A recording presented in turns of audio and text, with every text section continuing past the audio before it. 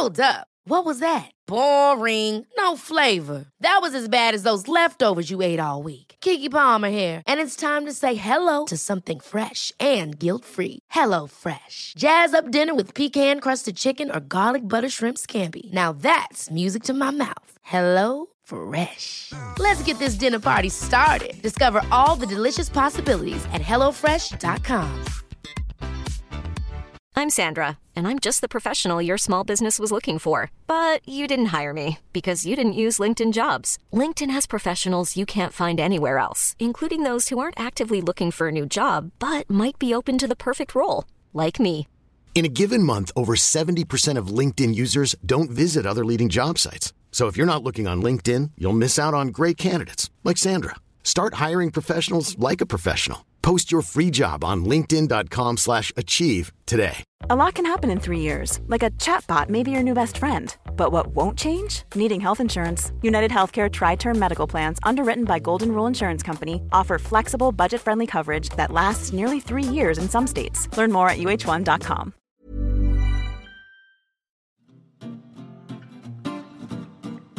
It's mentally yours from Ellen and Yvette. A focus on your mental health you surely won't regret. It's mentally yours. Mentally yours. Mentally yours. Hello and welcome to a Mentally Yours Christmas and New Year special. I'm Yvette Castor and today I'm talking to comedian and author Laura Lexx. We're going to be chatting a bit about mental health stuff, but mostly about festivities, fun, and football manager Jurgen Klopp.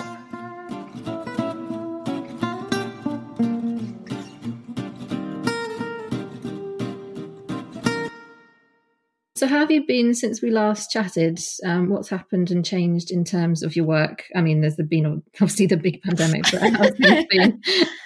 Yeah, I mean, pretty much everything this year has not stopped changing my plans on me. I was supposed to be on tour this year. I was supposed to go to New Zealand for a month to do the festival. I was supposed to do Glastonbury, and none of that's happened. But instead, I've written a book.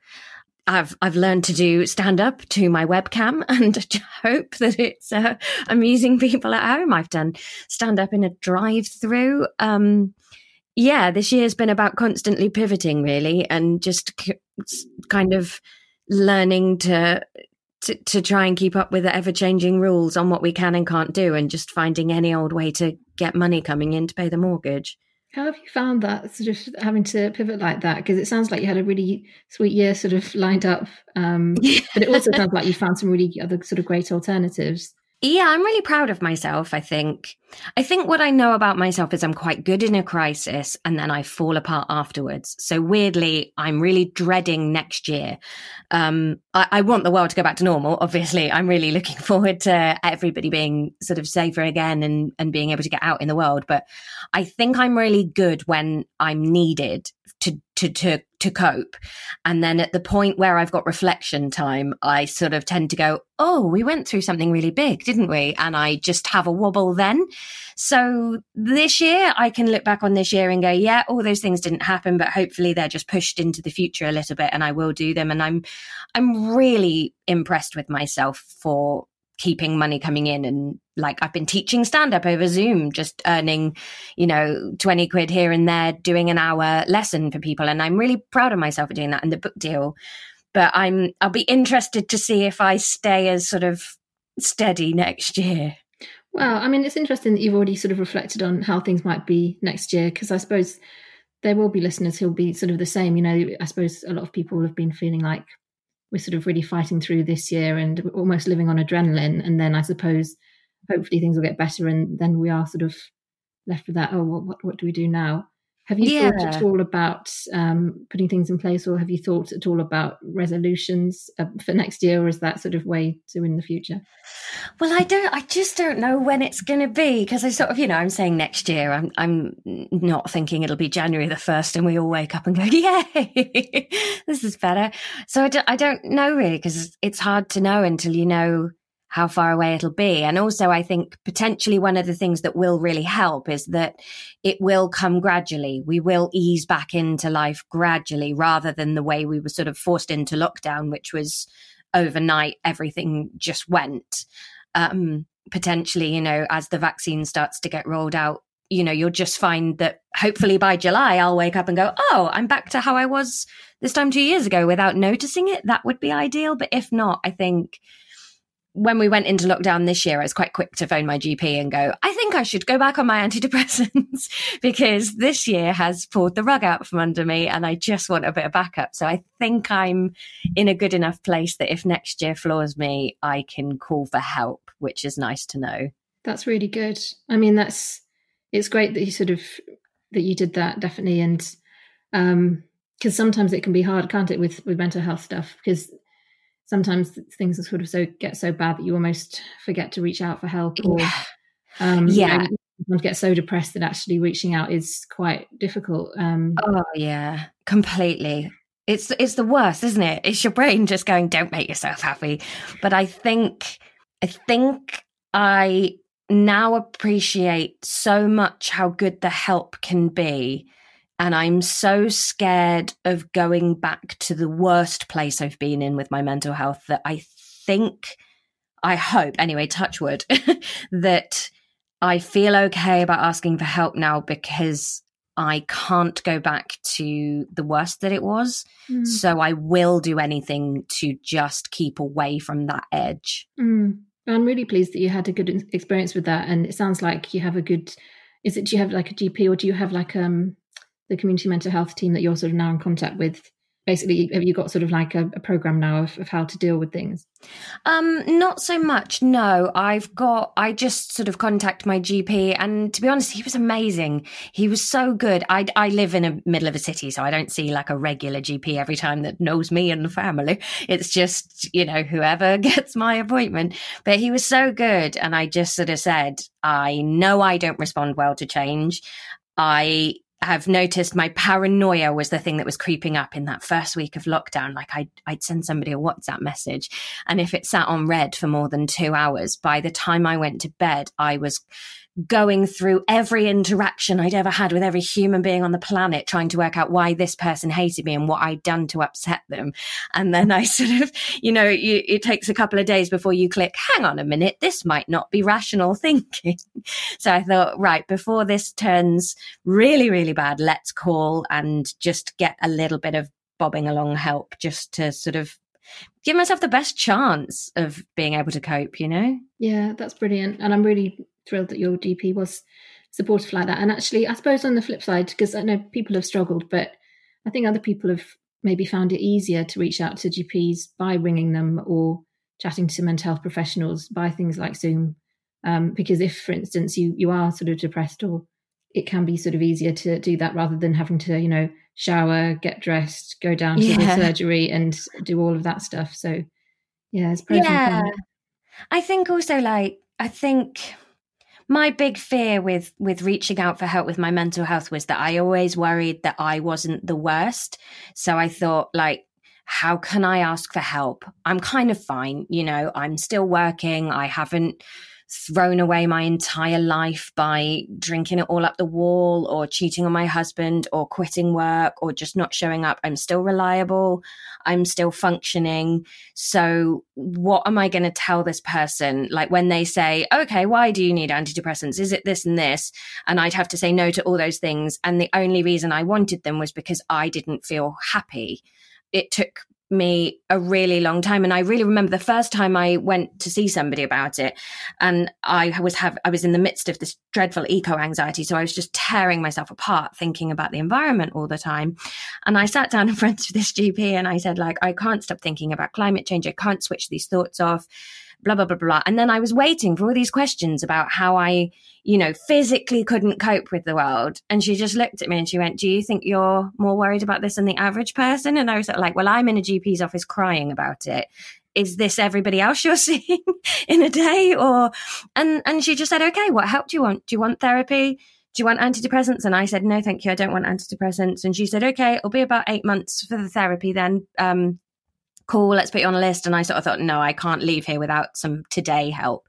So then I said, all right, then I will have the antidepressants. But it was just such a different experience to what I thought. I thought they'd try and push pills down my throat, and I thought the antidepressants would turn me into a zombie, and I thought they wouldn't let me have them because I wasn't the worst case scenario. And actually, if you're not happy, then that's all the reason you need to get help. You don't have to, there isn't like it's not triaged, you know, there's enough help to go around. And absolutely. And I really also, I agree so much with what you've just said, but also just the fact that I think, you know, I always kind of think we are really helping the services, the NHS, if we do sort of reach out sort of early on, because I think the worst thing we can do for them as well as ourselves is to sort of wait till things are at a really, really bad place or crisis point, because yes, they will sort of get involved then, but if they can get involved earlier and we can sort of be supported in a regular sort of way beforehand, it's less work for them, really. We're making less work for the NHS, I think. So you talked also about sort of your work and some of the new things you've been doing. So doing comedy on Zoom and teaching on Zoom, that sounds brilliant. And also your new book. What, if anything, do you think good has come out of 2020? Because it does sound like you've actually learned a lot of new things and sort of been doing a lot more things. For all this year has been awful. I've had some magical moments this year. I mean, I've always known about myself that I'm a very sociable person, but I suppose this year has proved that more than anything, that I'm stuck in a house with all of my possessions and what I want is to be outside with people.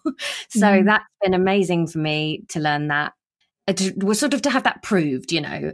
The other thing, I suppose, has been that my husband and I are both comics and we spend most of our time on the road. And this year has been the closest to a sort of normal, in inverted quotation marks, you know, inverted commas, and as close to a normal sort of family setup as we've ever had. We've spent more time together this year than we have in the rest of our marriage combined. We've had dinner together nearly every night, where normally we might have 1 or 2 lunches a week together because we're just away so much. We, you know, and I hope I will have the strength of mind to take that forward with me and sort of go, being exhausted because you're so busy isn't like a badge that you win. Nobody's looking at you and going, cool, she was busy 7 days last week, she's the winner. If you can achieve everything and still have rest days and time with people, then do it that way. It's nicer. I'm such a workaholic and I really have a tendency to just keep going until I can't keep going. And not being able to do that this year has just made me go, oh, there's no prize for being that workaholic martyr. Just make yourself happy day to day. That's such good advice. I wish someone had sort of told me that years ago, because I've done just the same thing, you know, expecting to have some sort of magical prize appear at some point, being like, oh, well done, you've worked these ridiculously long hours and all this sort of stuff. And you're just thinking, why have I done that to myself? Because, you know, it hasn't been good for mental health and all this stuff. I always think it's funny this time of year when you watch Christmas films or like family films and there's, you know, like the big mean dad that's a lawyer and he answers his phone during mealtimes and he's dreadful, rah, rah, rah. And then I think, oh God, that's me. But because my job's the arts, everybody goes, oh, that's just what you got to do to succeed. And you sort of think, well, for how long though? I mean, I've been doing this for 10, 11 years now. And I had everything on hold for it, you know. And this year sort of let me pull my personal life up a bit and go, well, where's the shame in that? In taking a Saturday off every now and again to have a barbecue, or not having to look at the 6 wedding invites I get a year and choose which 2 I can go to because I can't have a weekend off for the other ones. Like, as long as I can pay the mortgage and not let anybody down, then why am I pushing this ridiculous level? Like, what's the prize at the end of it? And do I want that prize more than I want the family and the friends and the stuff going along? That's such an important thing, I think, for people to think about for the new year. I think a lot of people will be kind of making those sort of resolutions or just thinking about that sort of thing for next year, although next year will be strange, won't it? Because I don't know if a lot of people will be making resolutions, because it is just sort of a lot of people's resolutions, I think, would just be to know, let's get through till sort of March or April when things are sort of kind of maybe back to normal. Yes. So we're chatting a bit about New Year's and Christmas, as we've already sort of touched on. Are you a fan of those usually? And do you have any sort of fun traditions that you usually do? Christmas, yes, I'm a big fan. I love the build up to Christmas. New Year, no, I don't really care for New Year. Why not? I don't know. I guess because the celebrations that go with New Year are a bit more like go out and drink and party, and that's just not me.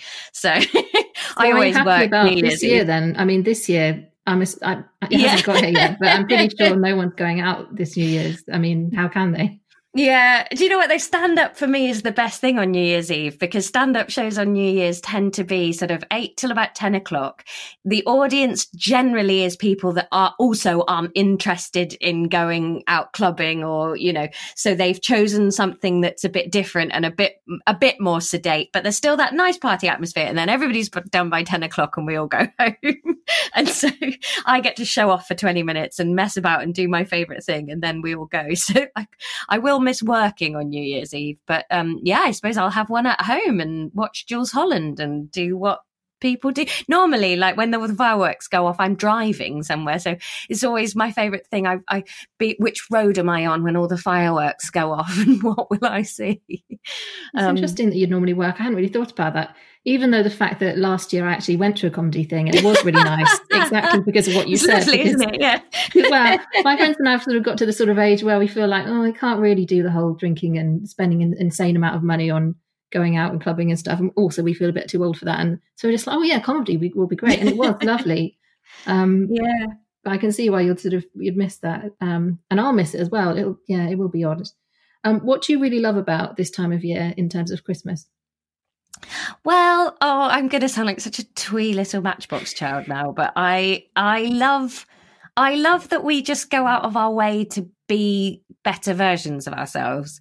From putting twinkly lights on things to make them prettier, to sort of how gutted we are if we can't see everybody. Like I have a big family. I have 4 siblings. They've all got kids and partners, and you know, my husband's got siblings with children and partners. So there's so many people to get round and see, and I love that. And I know that the commercialism is a problem in some ways, but also I think like we're spoiling each other. We're not really spoiling ourselves. We just want to pour love on each other. And I think living in like a bit of an uptight society, which I don't dislike most of the time. I don't want to hug strangers and high five and cheer and whoop. Not at the moment, no.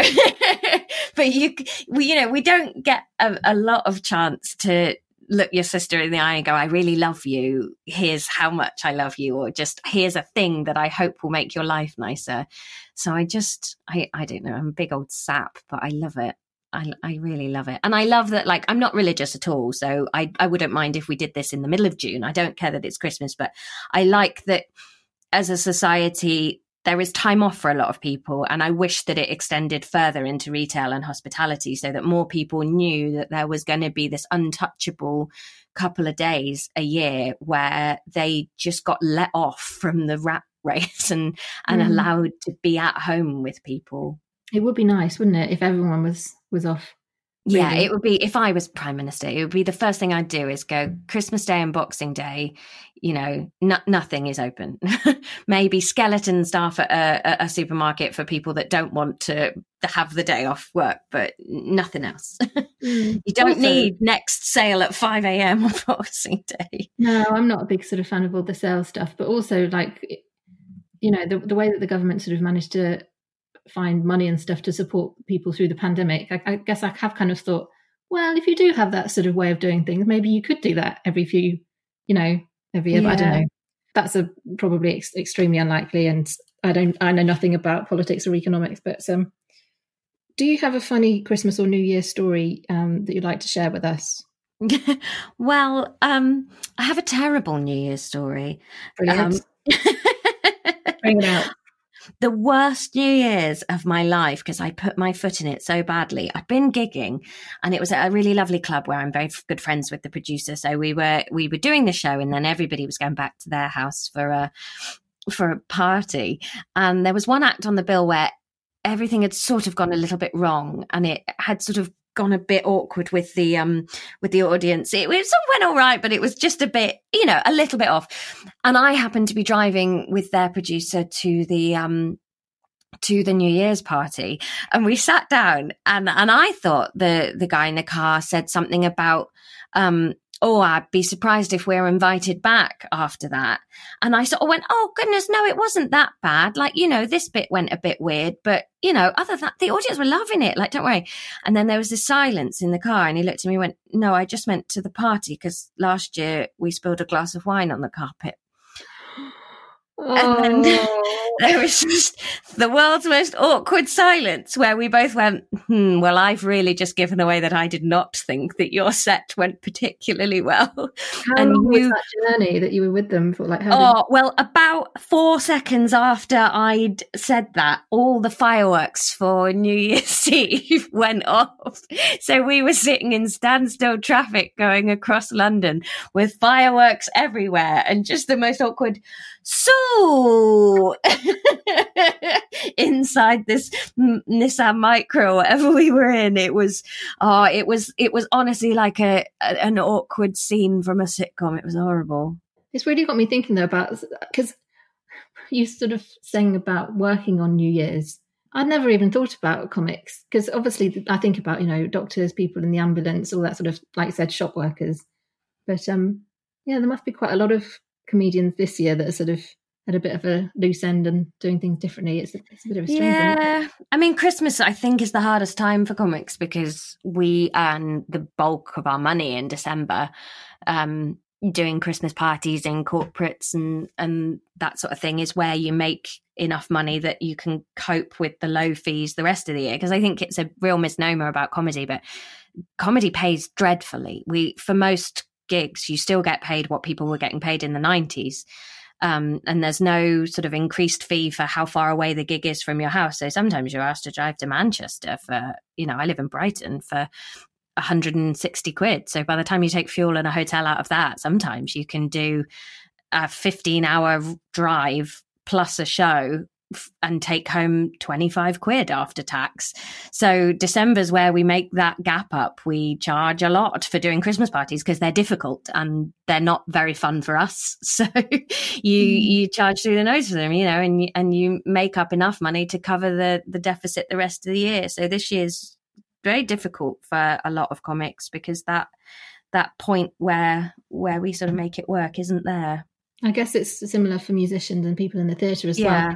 People always think of, the bigger names or people that they might see on panel shows, and they'll just assume that they're all getting sort of big fees. And then if they see someone at something like Glastonbury or Edinburgh, that they will be sort of doing quite well. But obviously, like Edinburgh, to do the Edinburgh Festival, most people would expect to lose between £5,000 and £10,000. So we are working for minus money. Like one year I worked out that my Edinburgh show, I did the show every day for 29 days and I paid £150 a show for the privilege of doing that. With Glastonbury, I think Glastonbury pays, but there are definitely some festivals out there that don't pay the acts at all. They just give them a ticket for themselves and a friend, which is fine if you've got another income. But like I've certainly had to turn down big festivals because I've had to say, look, this is my profession. As fun as it would be to come to a festival for the weekend, I can't because I've got to earn that weekend. No, I was just going to say, you do get an element of that in journalism and writing nowadays, to be honest. Lots of people sort of saying, do you want to take part in this or write this? And, oh, sorry, we can't pay you. And I'll do some unpaid, but at the same time, I'm trying to be better at kind of picking and choosing now because, I can't work for free. No, absolutely. And also, like, you have to sort of work out whether you're selling out other people. Like, I had an offer this year for something and I sort of had to say no, because although like I could really use that money and I can do it, and other people sort of would go, hang on a minute, that's a lot of money for very little work. But you had to sort of go, well, actually, it's selling out what everybody else needs to get by as well. I think you have to think of it like that sometimes and go, if I say yes to this, then that's going to be the set fee. And just because I can afford it because I've got these other income streams, that's not fair to other people who rely solely on this. Yeah, it's fascinating. And I guess you must really love the job. I mean, there's an element of that as well, isn't there? It's all I ever want to do, stand up. I can't believe how much I've missed it this year. And like the physical effect of not doing it is painful. Like when we got back to gigging a little bit over the summer and up until this lockdown, last week I had a few live gigs and just the adrenaline back in the body and how relaxed I felt, like waking up after a gig, and you just go, oh, it's, you know, it's different. It does something physically that just makes me feel amazing. I love it. Tell us about your book. You sort of mentioned it. So it's Klopp, actually. Tell us about that. What inspired you to write that, and what's that all about? So it's a bit of a daft story, but back in March, just as the first lockdown was sort of on the cards, I was in a hotel in Glasgow doing my last gigs before it all went kaput, and I was feeling quite insecure and nervous because I was sort of so far away from home, and we weren't really sure when lockdown was going to land or anything, or what was going to happen. And I started idly tweeting about imagining I was married to Jurgen Klopp, because he's really sensible. He's the Liverpool manager. He's really sensible and pragmatic and lovely. And so I was sort of like, oh, I bet he'd be a really sensible, nice husband to have, who would just sort of calmly hold your hand and be very practical and serious and brook no nonsense. And I started doing this thread of different scenarios of what it would be like, you know, like, oh, we'd go to IKEA and I'd be like, oh, can I have this lamp, please? And he'd be like, no, we're just getting the things we came for. But then he'd let me have some dimes at the till anyway, because I'm cute. And this thread just took off. It went crazy. I think because everybody was on the internet and sort of panicking that this sort of fun little escapism, nonsense, silly, harmless thread it just caught people's imagination. So it went really viral. And then people started getting in touch and saying, like, have you ever thought about writing a book? And suddenly literary agents and publishers I was having Zoom meetings with lots of people going, we just love this thread. We think there's loads of potential for a book. So yeah, signed a deal and came up with this concept to write like a year's diary of imagining you were married to him and everything that would happen in a year. So it's a sort of funny, romantic comedy book about sort of coping with anxiety via an imaginary husband. Amazing. Have you heard from Jurgen Klopp? No, I haven't. I think he has a copy of the book. I sent him one via somebody that is friends with him. But no, I haven't heard whether he likes it. Oh, well, fingers crossed for New Year's. That's my wish for you for New Year's or Christmas, that Jurgen Klopp sends you a nice message just saying, thanks for our imaginary marriage. I really enjoyed it. That'd be nice. Just to finish up now, would you mind sharing with us your favourite Christmas cracker joke, please? We've been asking everyone this. Oh, it would have to be my favourite one-liner joke is an old Milton Jones joke. And it's, if an earl gets an OBE, does he become an earlobe? That's a nice intellectual one, and I like that as well. I'm just noting all these down for my own sort of family to give them something to be entertained, because I've got sort of nieces and nephews, so that's what I'm doing. The other one of Milton Jones I like is I saw a dead baby ghost on the pavement the other day. On second thoughts, it might have been a handkerchief. Oh, and I just think that's adorable. Isn't that just so lovely? That is great. I like how it's a bit macabre. That's really definitely. Thanks so much, Laura. Is there anything else you'd like to add at all about what you're working on or what you've got coming up? If 2021 awakens, please come and see my tour. With any luck, my 2020 tour that should have been finished in June will be starting in January. So I would love to see you there if you'd like to come. So this is goodbye from Mentally Yours. So go away, enjoy your day, get on with all your chores from mentally yours. Mentally yours, mentally yours. If you've been affected by any of the things we've been chatting about today, give the Samaritans a ring.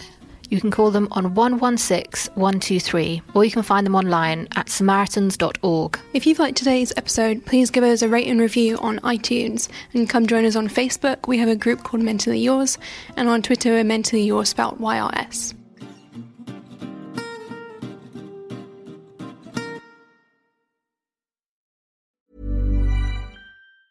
Ever catch yourself eating the same flavorless dinner 3 days in a row? Dreaming of something better? Well, HelloFresh is your guilt-free dream come true, baby. It's me, Keke Palmer. Let's wake up those taste buds with hot, juicy pecan-crusted chicken or garlic butter shrimp scampi. Hello Fresh. Stop dreaming of all the delicious possibilities and dig in at HelloFresh.com. Let's get this dinner party started.